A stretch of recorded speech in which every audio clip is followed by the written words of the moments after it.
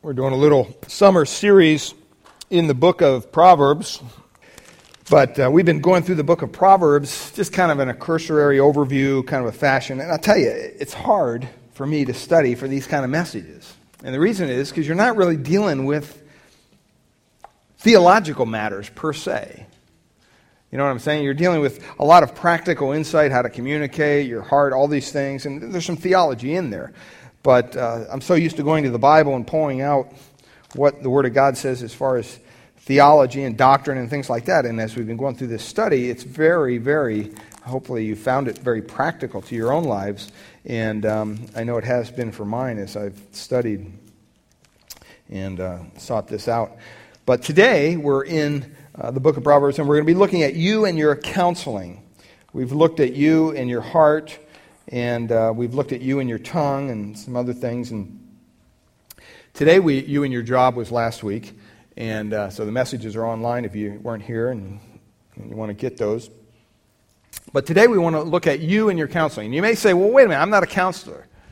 Well, hopefully by the end of our message today, you'll realize that as a believer, you are a counselor. And you have the ability to give people biblical counsel. But to many people, counseling is considered a profession, you might say, a skill to be practiced only by trained counselors. And that's partly true, for there's those who have been schooled and trained, and they know how to untie the emotional and mental knots that sometimes cause us to struggle in life and cause maybe confusion in our lives. In some cases, actually, a professional is a lot better person to seek out, because there's certain issues. Sometimes there's physical issues involved. But there is, however, a much broader base for counseling. Members of God's family, believers, are often competent and are called to and are expected to counsel one another. And of course, some are more effective than others, right? Well, I got this little clip from online. I just want you to watch this morning, because this is probably not the best counseling therapy session that you'll run into. Go ahead. And that's why yellow makes me sad, I think. That's interesting. You know what makes me sad? You do! Maybe we should chug on over to Mamby-Pamby land, where maybe we can find some self-confidence for you, you jackwagon! Tissue? Cry, baby. But, that's probably, you look at that, I look at that and I kind of relate to that. I'm kind of like, that's probably what you'll get from me if you come to me for counseling, in a certain degree. That's why I always rely on John or Ken to be there with me when I'm counseling somebody, because sometimes, certain people are drawn to counseling, some people aren't. And really, it comes down to an issue of psychology versus biblical counseling. And hopefully this morning will be a practical application for you, that you'll understand that there is a difference between psychology and biblical counseling. A big difference. Psychology approaches human behavior from a secular, humanistic perspective. If you've ever had a class in psychology or anything like that, that's where they're coming from. Biblical revelation is irrelevant in their minds to understanding or changing human behavior. They would laugh at that. Psychology seeks to distribute and to kind of describe and to explain human behavior apart from what God has clearly defined. Its premises are derived from mostly man-made theories, human wisdom, research conducted without a corresponding search for truth as God defines truth. The end result is a field of study, really, that has yielded hundreds of conflicting theories, constantly changing hypotheses, and just a bundle of widely opposing experts who disagree from one school of thought to the next. If you've ever gone to that kind of a counselor, you know what I'm talking about. You go to see one, they tell you one thing. You go to see another, they tell you something totally different. We're still in the field of study that produces, in that field of study, it really produces an endless therapy with little lasting help.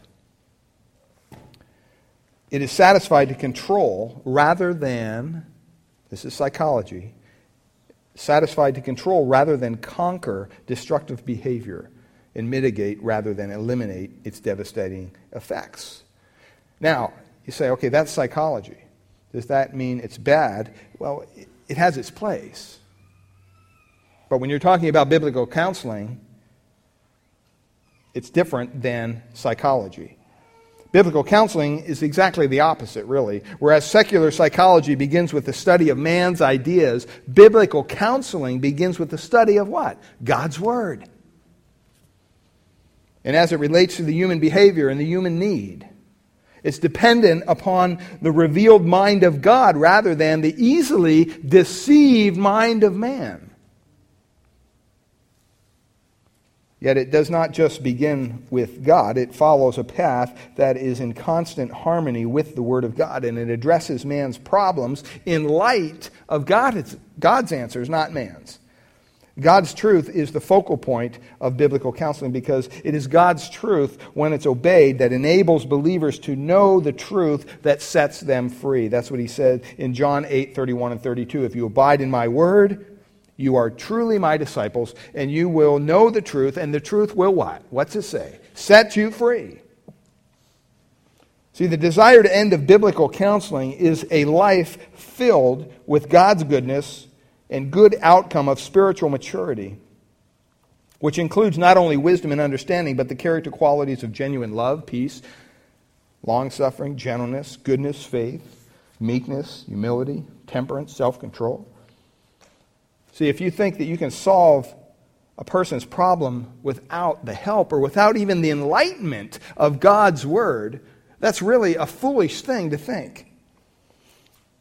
It's kind of thinking that you can somehow fix your automobile by consulting a chef and reading a cookbook. That wouldn't work. The chef might know how to cook, and the cookbook might have some great recipes and great information about how to prepare food, but they're not going to tell you anything about the mechanical complexities of your car, much less how to fix it. For that, you need to consult an owner's manual who was written by the car manufacturer that knew how the car was put together, knew where each wire went, what switch did what. And you need to enlist the help of a good car mechanic who's good at experienced at fixing cars. Well, we know that the Bible is our owner's manual as believers. Bible, basic instructions before leaving earth. That's what it stands for. That's what God has left us here with. He wants us to consult it. He wants us to go dive into it to see what wisdom we can glean in our life, for our life. It contains everything one needs to know about God in order to trust and believe in Him. And everyone needs to know about life on earth and human nature in order to live a happy and fulfilled life, free from those things that enslave human beings and steal their joy. Things like anger, things like fear, things like worry and hatred and guilt, greed, sexual immorality. If you look over at 2 Peter real quick in the New Testament, 2 Peter chapter 1. It says there, 2 Peter chapter 1, look at verse 2. It says, grace and peace be multiplied unto you through what? The knowledge of God and of Jesus our Lord, according as His divine power has given us, believers, all things, it says. Not some things, not most things, all things that pertain unto life and godliness, through the knowledge of Him who has called us to glory and virtue, whereby are given unto us exceeding great and precious promises, that by these you might be partakers of the divine nature, having escaped the corruption or the moral decay that is in the world through lust, desiring that which is forbidden by God. That's how I would define lust, desiring something that is forbidden by God. So we see that in God, in Christ, He has given us all things pertaining to life and godliness. We don't need to go outside that circle. It's all right there for us. Christ is sufficient for our every need. God's Word is sufficient for our every need. Well, what is biblical counseling? What is biblical counseling? Well, first of all, biblical counseling is not beating people over the head with the Bible. That's not what biblical counseling is. Sometimes you kind of want to do that, but that's probably not most effective. Nor is it saying, you know what, take 2 verses and call me in the morning. It's not that either. It's not that simple. It's not a one problem, one verse, one quick solution kind of a deal. That's not what biblical counseling is. And I trust that today, as we look at the book of Proverbs as our guide, we're going to examine in the Old Testament some references. It actually references counseling in the book of Proverbs, in the book of Deuteronomy. Several books, actually. And we're going to look at what is meant by counseling in the Old Testament. So let's get our Bibles ready. And first scripture I want to look at is Deuteronomy chapter 11, verses 18 to 19. Deuteronomy chapter 11, verses 18 to 19. What is meant by, quote, counseling in the Old Testament?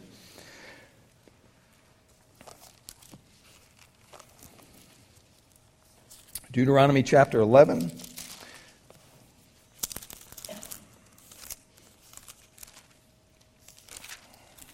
verses 18 and 19. It says, "Therefore, you shall lay up these words of mine in your heart and in your soul, and bind them as a sign on your hand, and they shall be as frontals between your eyes. You shall teach them to your children, speaking of them when you sit in your house and when you walk by the way, and when you lie down and when you rise up." Now, that term there, that you shall, talking about them or teaching them, talking of them when you sit down, that word talking there really is used of a normal, everyday conversation. Something you'd have at work, something you'd have in your house, over-the-table conversation. And it comes from a root that has to deal with counsel. You're talking to somebody. Counsel, first of all, you have to have communication. Not all counseling is formal. Not all counseling is you go in, you lay down on a couch, and okay, tell me your problems. Casual conversation with individuals is often a superb basis for counsel, to offer someone counsel. Just talking to them, being available to them. Second scripture, Proverbs 15:22. Says there in Proverbs 15:22, "Without consultation, plans are frustrated, but with many," what? Counselors, it says, "they succeed." This term is a bit heavier meaning than the previous word in the Old Testament. It has the idea of conversing in a friendly, yet kind of a confidential manner. This kind of counseling is less casual, and it's marked by maybe privacy or confidentiality. Another place we find the idea of the word counsel is in Psalm 64:2. Psalm 64:2, psalmist writes, "Hide me from the secret counsel of evildoers." Now, if you put that in the context, David was asking God to deliver him from the evil counselors who were to be kind of coming against him. And though the term here is used in a negative sense, it's interesting because in the language, it can be used both in a negative and positive way. It can reflect both negative and positive results. But this kind of counsel was involved, and it's often painful. On the surface, sometimes this kind of counsel may even seem to be a mistake. But in the end, it usually can be proven to be extremely beneficial. Look at Proverbs chapter 1, verse 5. Proverbs chapter 1, verse 5. It says there, "A man of understanding will acquire wise counsel." You want to be a person of understanding? Well, then acquire wise counsel. That term means to bind or to pledge. It's never used in the verb form, but it has the idea of attaching a rope to an animal and pulling it along in the direction that you're going. And counseling sometimes is kind of like that. It involves giving specific direction to correct the area of the wrong. Next one there, Proverbs 12:20 says, "Deceit is in the heart of those who devise evil, but counselors of peace have joy." The Hebrew word here means to give advice. See, many people today adhere to this form of counseling.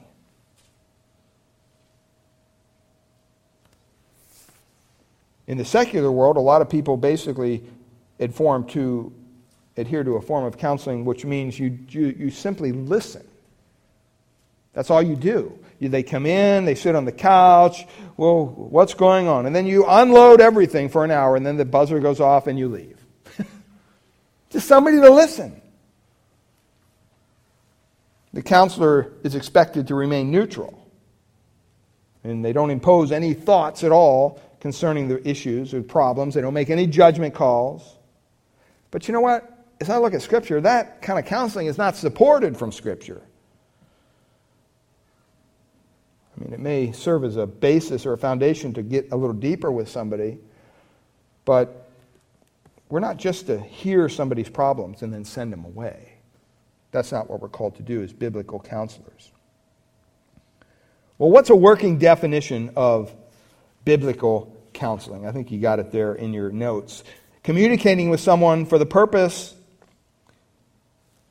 of, well, I'm going to read this one, then I'll read the other one. Communicating with someone for the purpose of clarifying, instructing, or changing areas in need of attention in his or her life. And here's the definition I came up. Biblical counseling is Christ-centered, Holy Spirit-empowered communication which results in loving and practical application of biblical truths with the goal of spiritual maturity and fruitfulness. I know that's a big definition, but I don't know how else to tell you what it is, because that's exactly what it is. It's Christ-centered, Holy Spirit-empowered, which is important to understand, communication. And it results in a loving and practical application of biblical truths with the goal. There's a goal in mind. You don't just send the person away. There's a goal of spiritual maturity and fruitfulness. And that kind of counseling can only be based on the inerrancy and the authority and the sufficiency of the Word of God. To safeguard against any kind of misguided or maybe unbalanced practices of counseling, which may mistakenly be labeled biblical. Everybody today is, quote, a biblical counselor or Christian counseling. You have to define your terms. It's like somebody saying, well, I'm a Christian. Well, what do you mean by that? And so some standards of practice are necessary to encourage excellence and to provide some measure of trustworthiness for general reference and referral. So that's the definition of counseling. Well, what are some specific benefits in biblical counseling, in the counseling that we're interested in? There's many benefits of counseling, and there's many mentioned throughout the Old Testament, but we're just going to kind of limit ourselves to the book of Proverbs. And there's a lot of verses in here, and we're not going to cover each one just because of time's sake. That's why I put them in there for you. Hopefully you can look them up later. But some of the benefits, first of all, some of the benefits to biblical counseling, first of all, is to help heal and relieve anxiety. How many people are anxious today? How many people need healing? I'm just talking physical healing. I'm talking emotional healing. I'm talking spiritual healing. Proverbs 12:18 says this, there is one whose rash words are like sword thrusts, but the tongue of the wise brings healing. Proverbs 12:25, anxiety in a man's heart weighs him down, but a good word makes him glad. See, sometimes to be a counselor, all you got to do is pull somebody aside and just say something positive to them. Say something nice to them. And don't make it up. We can find something good in everybody, right? Be sincere. Part of being human is that we all have hurts in our lives. We're bothered by failures maybe that we've gone through. And counseling is kind of like someone coming along and putting a salve or a balm on that wound, that open sore. And when they say the right thing, the boy, it just soothes it. It helps to bring about that healing and that repair. So help healing and relieve anxiety. Secondly, to help one find maximum fulfillment. Now that sounds real kind of weird, kind of a statement. But look at in Proverbs 11:14. Here's what it says. Where there is no guidance, a people falls, but in the abundance of counselors there is safety. And then down in verse 15:22, without counsel plans fail, but with many advisors they succeed. See, that is what Scripture calls success. Joshua 1:8. That term often gives us trouble because we tend to associate it with just having a bunch of money in your wallet. Success. Well, no, you can have success in a lot of different areas. So to find maximum fulfillment in life, sometimes it's good to have wise counsel. It's almost always necessary. Thirdly, to help one plan correctly. And this is really important. So many people, they look at their life and they're trying to plan things out and they're trying to give it direction and they don't know which way to go. And they're just crying out to God, God, just show me your will. Why won't you show me your will? And so many times, God is saying, well, wait a minute, I already have. You just need to look in the Word and you do what I've told you to do already. I'll take care of the rest. So to help us plan correctly, in Proverbs 16:9 it says, the heart of a man plans his way, but the Lord establishes his steps. Or Proverbs 20:18 says this, plans are established by counsel, by wise guidance wage war. See, sometimes our minds get mixed up. There's too many choices on the table. There's too much to focus on. We don't know we're almost paralyzed before all these decisions we have to make.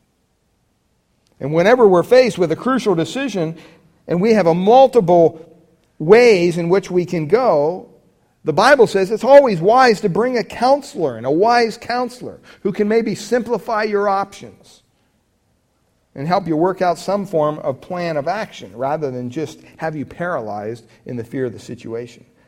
And fourthly, to help one become wise, it's another benefit. Proverbs 12:5, the thoughts of the righteous are just, the counsels of the wicked are deceitful. So you can get counsel from wicked people. And it's deceptive counsel. Or you can get counsel from righteous people. In Proverbs 13:10 it says, by insolence comes nothing but strife, but with those who take advice is wisdom. Sometimes we don't want to take advice, right? I mean, nobody likes to be told what to do. I heard this illustration of a wife bought her husband one of those GPS things. And he got it in the car, and they're getting it set up, and it came to a point. It says, "Well, do you want a male voice or a female voice?"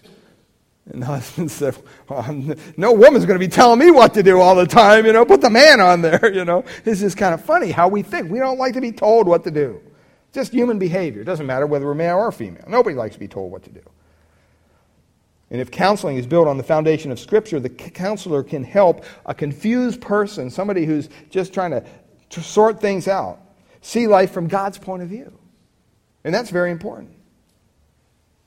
And it's not always confined to some private office somewhere. It can occur in a worship setting. It can occur between the pulpit and the pew. It can occur between, Christians talking.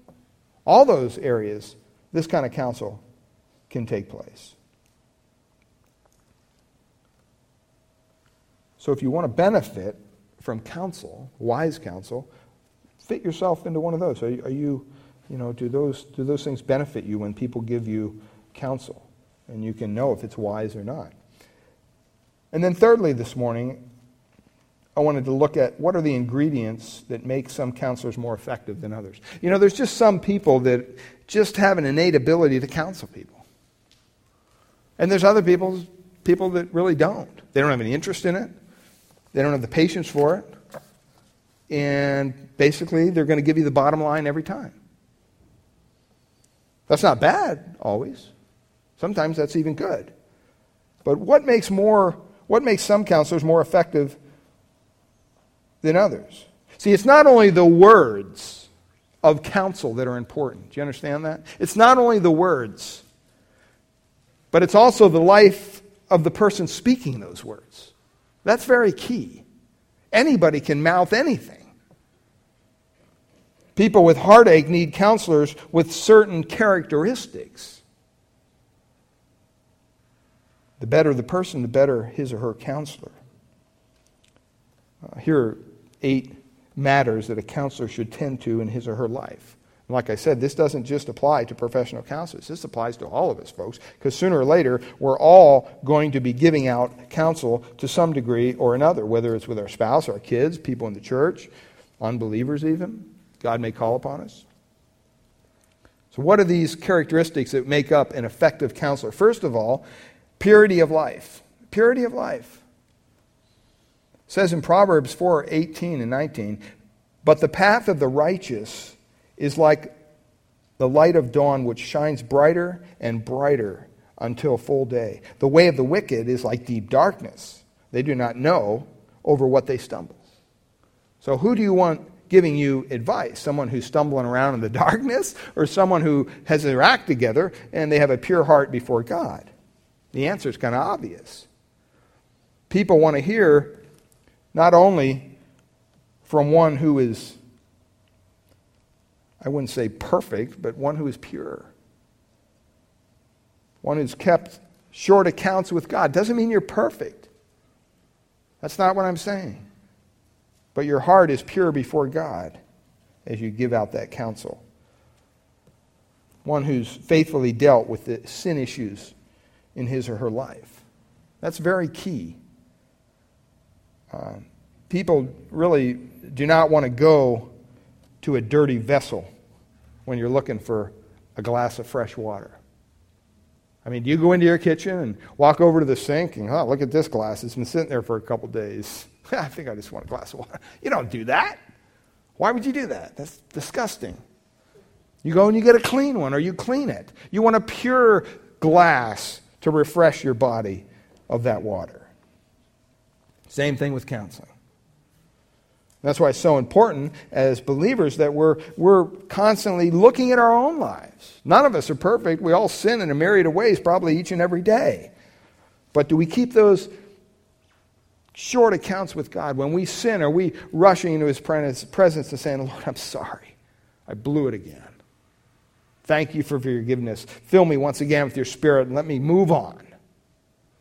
Or do we harbor it and we don't go to God and all these things build up and then we feel guilty and pretty soon we're so burdened down with all this muck in our life that we couldn't give somebody counsel if they begged us?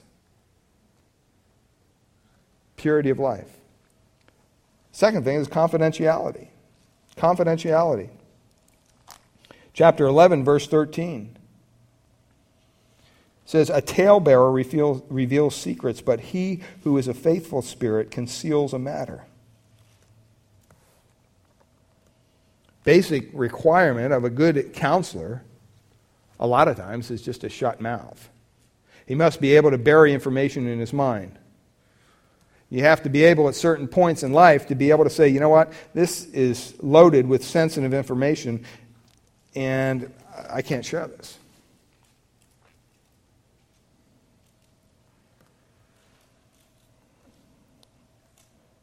That's a very important aspect of counseling. Not only from a legal standpoint, but just from a credibility standpoint. Sometimes we forget that sharing like that can cause immeasurable injury.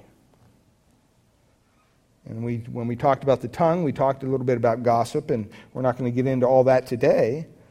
You can go back and listen to that message. But all counseling is not always confidential. Can't be. For the well-being of the person being counseled sometimes, it can't be. So if you're ever talking to somebody and they come up to you and say, "Hey, I'm going to tell you something, but you've got to promise me right now you can't tell anybody at all, ever." My answer is, well, don't tell me. I don't want to know. What if they say, "I'm going to go kill myself"? Will you promise me you wouldn't tell anybody? See right there. Can't go there. Thirdly, not only confidentiality, but timing and tact. Timing and tact. And there's some verses listed there, Proverbs 15, 22 and 23. It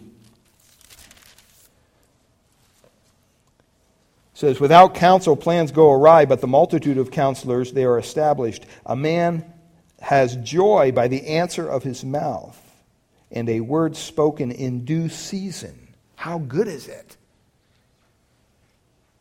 See, one needing counsel needs another to whom he can pour out his heart.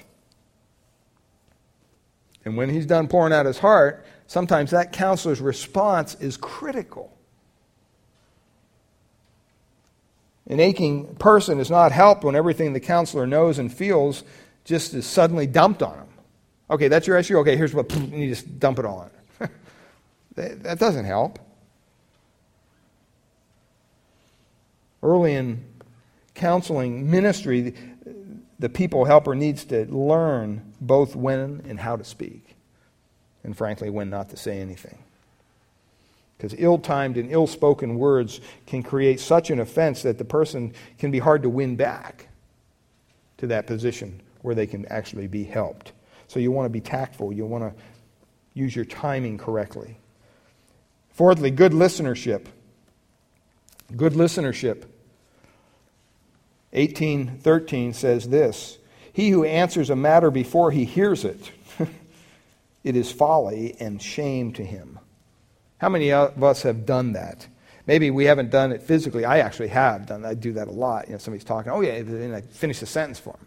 Because I'm too impatient to sit there and try to listen to them get it out. It's not right, but sometimes that happens. Or sometimes you do it in your mind. Yeah, I know where this is going. You're not even hearing what they're saying because you already know what they're going to say. Well, that's not good listenership. The art of listening has been lost in our day to day. Think about it. Everywhere you go, what do people have in their ears? Earbuds, right? You can't even communicate with people anymore. They're either talking to somebody on the phone with their little ear. I was down at the coffee shop one day, and this guy was sitting across the way, and, I'm reading my paper, and he just starts talking. And I'm like, I don't know this guy. And I'm kind of agreeing with him, yeah. He wasn't even talking to me. He was talking to his cell phone through his headphones. I couldn't hear the other guy, and after a while I'm thinking, this guy's not making any sense. I lower the paper, and kind of like, and he's got these earbuds in, and he's talking to, I don't know who he's talking to. But he was talking loud. He wasn't like, yeah, okay, I'm in the coffee. He was talking loud like he was having a conversation with me. I was the only person in there. Just kind of crazy. I felt really stupid afterwards. But sometimes we need to stop and listen. Have you ever just gone to a place where it's just quiet? Just quiet. Sometimes I take my motorcycle over to Half Moon Bay and I go up on this one out there by Princeton. There's a kind of a cliff. And the landowner put some benches there and stuff, and you can sit there. And, a couple times I take my iPod, and I'm sitting there jamming out to whatever, and I thought, this is kind of silly. So I took it off one day, and I just sat there. And all I could hear was the wind blowing and the surf coming in. It was great. I didn't hear anything. Occasional plane that would fly over from the airport, but for the most part, it was so good just to stop. See, and listening is not only a matter of the ears. Effective listening should also involve the eyes. Some people are better than that than others. I don't like eye contact. Somebody staring at me, I'm thinking, what's up with this person? And I'm just shy. So when I'm talking to you, I'm, same thing when I'm leading worship. I'm not looking at you. You could all leave, and I'd still be up there playing the piano. That's how detached I am. That's probably not good in Worship 101, but I don't want to be a distraction, and if I feel uncomfortable, and I know you're all looking at me, I'm going to feel very uncomfortable, and I'm not going to be able to do anything. So I just kind of go in this little zone, and I'm in a little bubble all by myself. Ask the worship team. They know. Yeah, you're by yourself, all right. Sometimes you go places we don't know where you're going. But good eye contact really confirms that the ears are doing a job, right? When you're in an interview, what do they tell you? Look them in the eye, right? You can go overboard with that. You're not staring somebody down. That's not the purpose of it. That would just kind of be unnerving. But it's important to understand that we need to have eye contact because you can kind of almost see into a person's soul almost when you look in their eyes. So, good listenership. A skilled counselor has to be able to lock himself into the person he's with and abolish all other thoughts so he can really look at this hurting person, whatever they're dealing with. And it may not be a big deal to you, but it's a big deal to them if they're there to talk to you. Like I said, we're not talking about professional counselors. This may be somebody at work that comes up to you and say, hey, I'm having issues with my family or whatever. Why are they coming to you? They're coming to you for a reason. They see something in your life that they're trying to tap into. Hopefully that's Christ.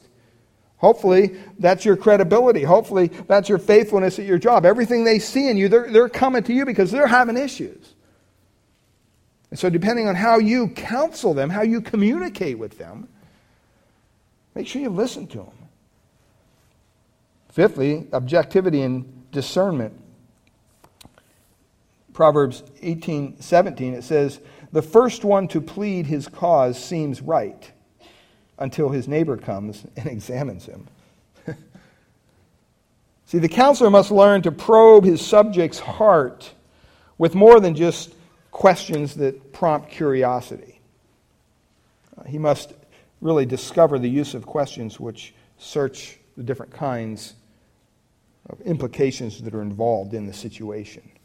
And that takes objectivity and it takes discernment to know how to ask these questions, what to say, how to say it. I was talking to someone the other day that was dealing with a relationship between what is called a boss and a worker.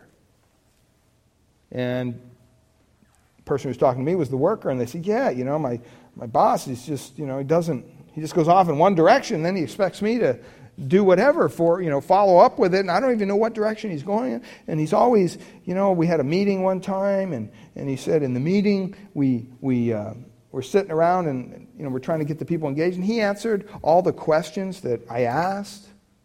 He didn't let anybody else answer. I said, well, your boss is insecure. It's an insecure person. He wants to be affirmed. So how do you build a relationship with somebody who's insecure, who always thinks you're out to get them? Well, you have to take time. It takes objectivity. It takes discernment. You have to, in a weird way, make them feel needed. Go to them for advice. Don't be giving them advice. They're not going to take that very well. Go to them for advice. Get to know them outside of the job, if you can. Then you can use that objectivity and that discernment to better your relationship with them. And then understanding. Understanding. A good counselor definitely needs to be understanding. Would you not agree? In 25 it says, counsel in the heart of man is like deep water. But a man of understanding will what? What's it say? Draw it out. See, sometimes, you talk to people and you're like, I'm not equipped to deal with this person. That's where you got to stop and you can say, God, you know what? This isn't about me.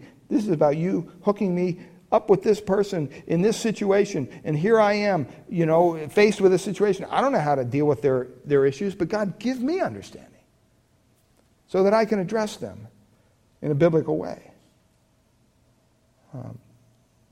And we need to have that kind of an understanding heart.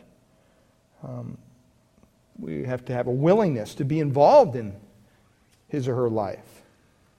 We may not accept what they've been involved in or what they've done, but we have to accept them as a person. And if they're coming to you as a person, they're one of God's creatures. And we need to remember that. And it's understanding that draws them into that relationship so that you can hopefully deal with whatever issues they're dealing with. Next one, honesty. Obvious. Nothing sets the heart free like the truth. We saw that in John. But in 24 to 26 of Proverbs, it says, he who says to the wicked, you are righteous, him the people will curse. Nations will abhor him. But those who rebuke the wicked will have delight, and a good blessing will come upon him. He who gives a right answer kisses the lips. See, when you are telling somebody something, tell them the truth. Sometimes the truth hurts, right? Sometimes the truth is hard to take. That's why you need objectivity, and you need discernment, and you need good listening skills, and you need all these other things, understanding. But you have to be honest with somebody. Truth on the counselor's part provides an atmosphere of really freedom so the person being counseled can deal openly with the problem. Sometimes truth requires what? Rebuke, right? When this is presented properly, it's going to really bear out long-term results in their lives. But if you just go about it hastily and you just throw a rebuke out there to somebody, that's not going to be received. So we need to be honest with people. If people have issues and they come to you, don't mealy mouse around the problem. Deal with the problem. Be honest. And then a genuine interest in love. That's kind of obvious. We need that not only in counseling, but just in general in the body of Christ, right? You see how a lot of these are intertwined into what the body of Christ is, right? What are we called to do? We're called to bear one another's burdens. We're called to come together and forgive and deal with each other and confess our sins to one another. We're called to do all this, to love and have fellowship with each other. We have to have that genuine interest in that genuine love. In 27:9 it says, "Ointment and perfume delight the heart, and the sweetness of a man's friend gives delight by hearty counsel." Oil and perfume make the heart glad. That word friend there means exceedingly close companion.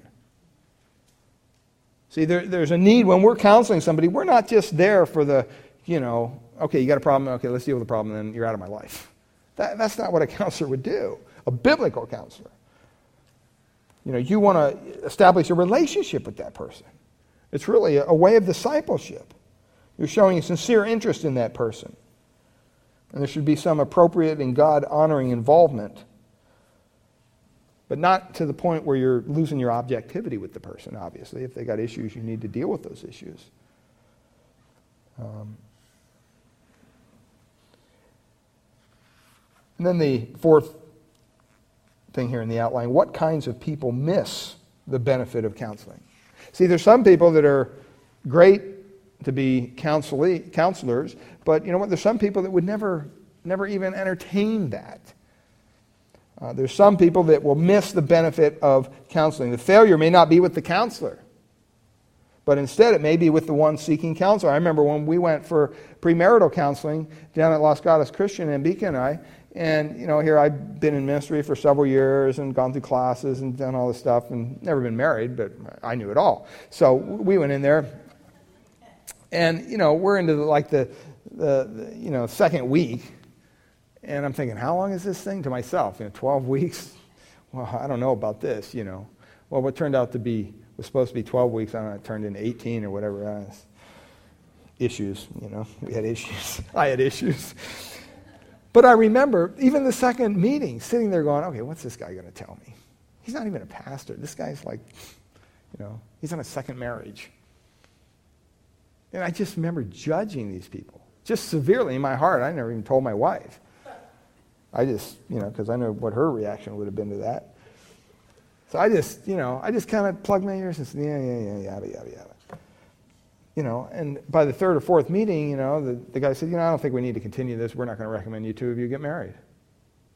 I'm like, what? It just blew me away. Like, I'm thinking I'm just, here to go through this walk in the park with these people and just say, I got the premarital counseling, now, I can go through with the marriage kind of a deal. And they had some very legitimate concerns. And they fell mainly on me. And so I had some things to deal with. And you can ask my wife if I dealt with them or not. But we did go through the counseling. We did complete it, even though it was a prolonged period of time.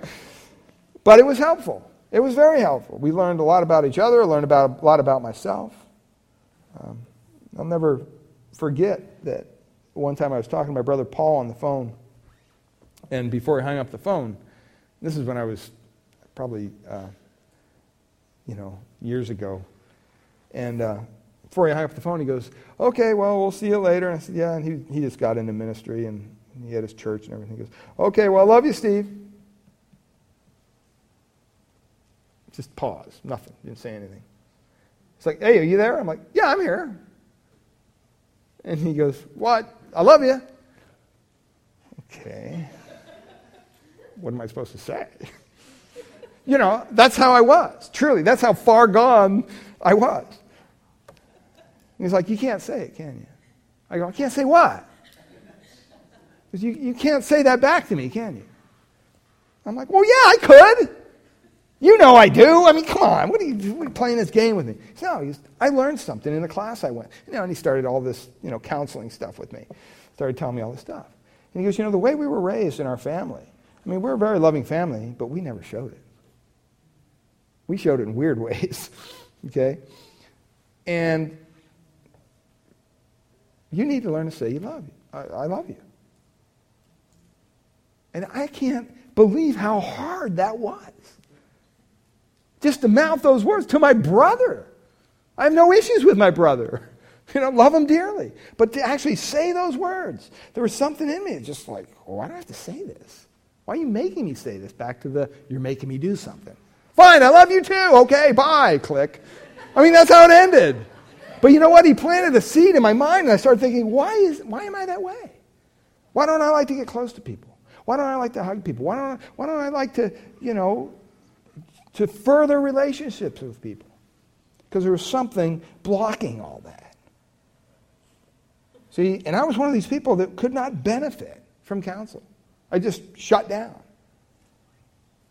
And those are listed there. First of all, those who forsake the truth. Those who forsake the truth. For time's sake, you can look these verses up on your own. You're going to miss the benefit of counseling if you're not willing to deal with the truth. That's what I was dealing with. I was unable to deal with the truth he was given to me.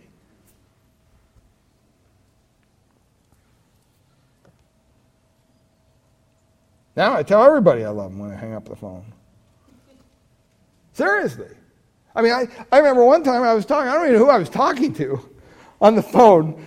Wasn't somebody from the church, huh? Yeah, it was Anita, some friends that we have down in the desert. I think we're living down there, right? Or we're up here. And we're ending the conversation.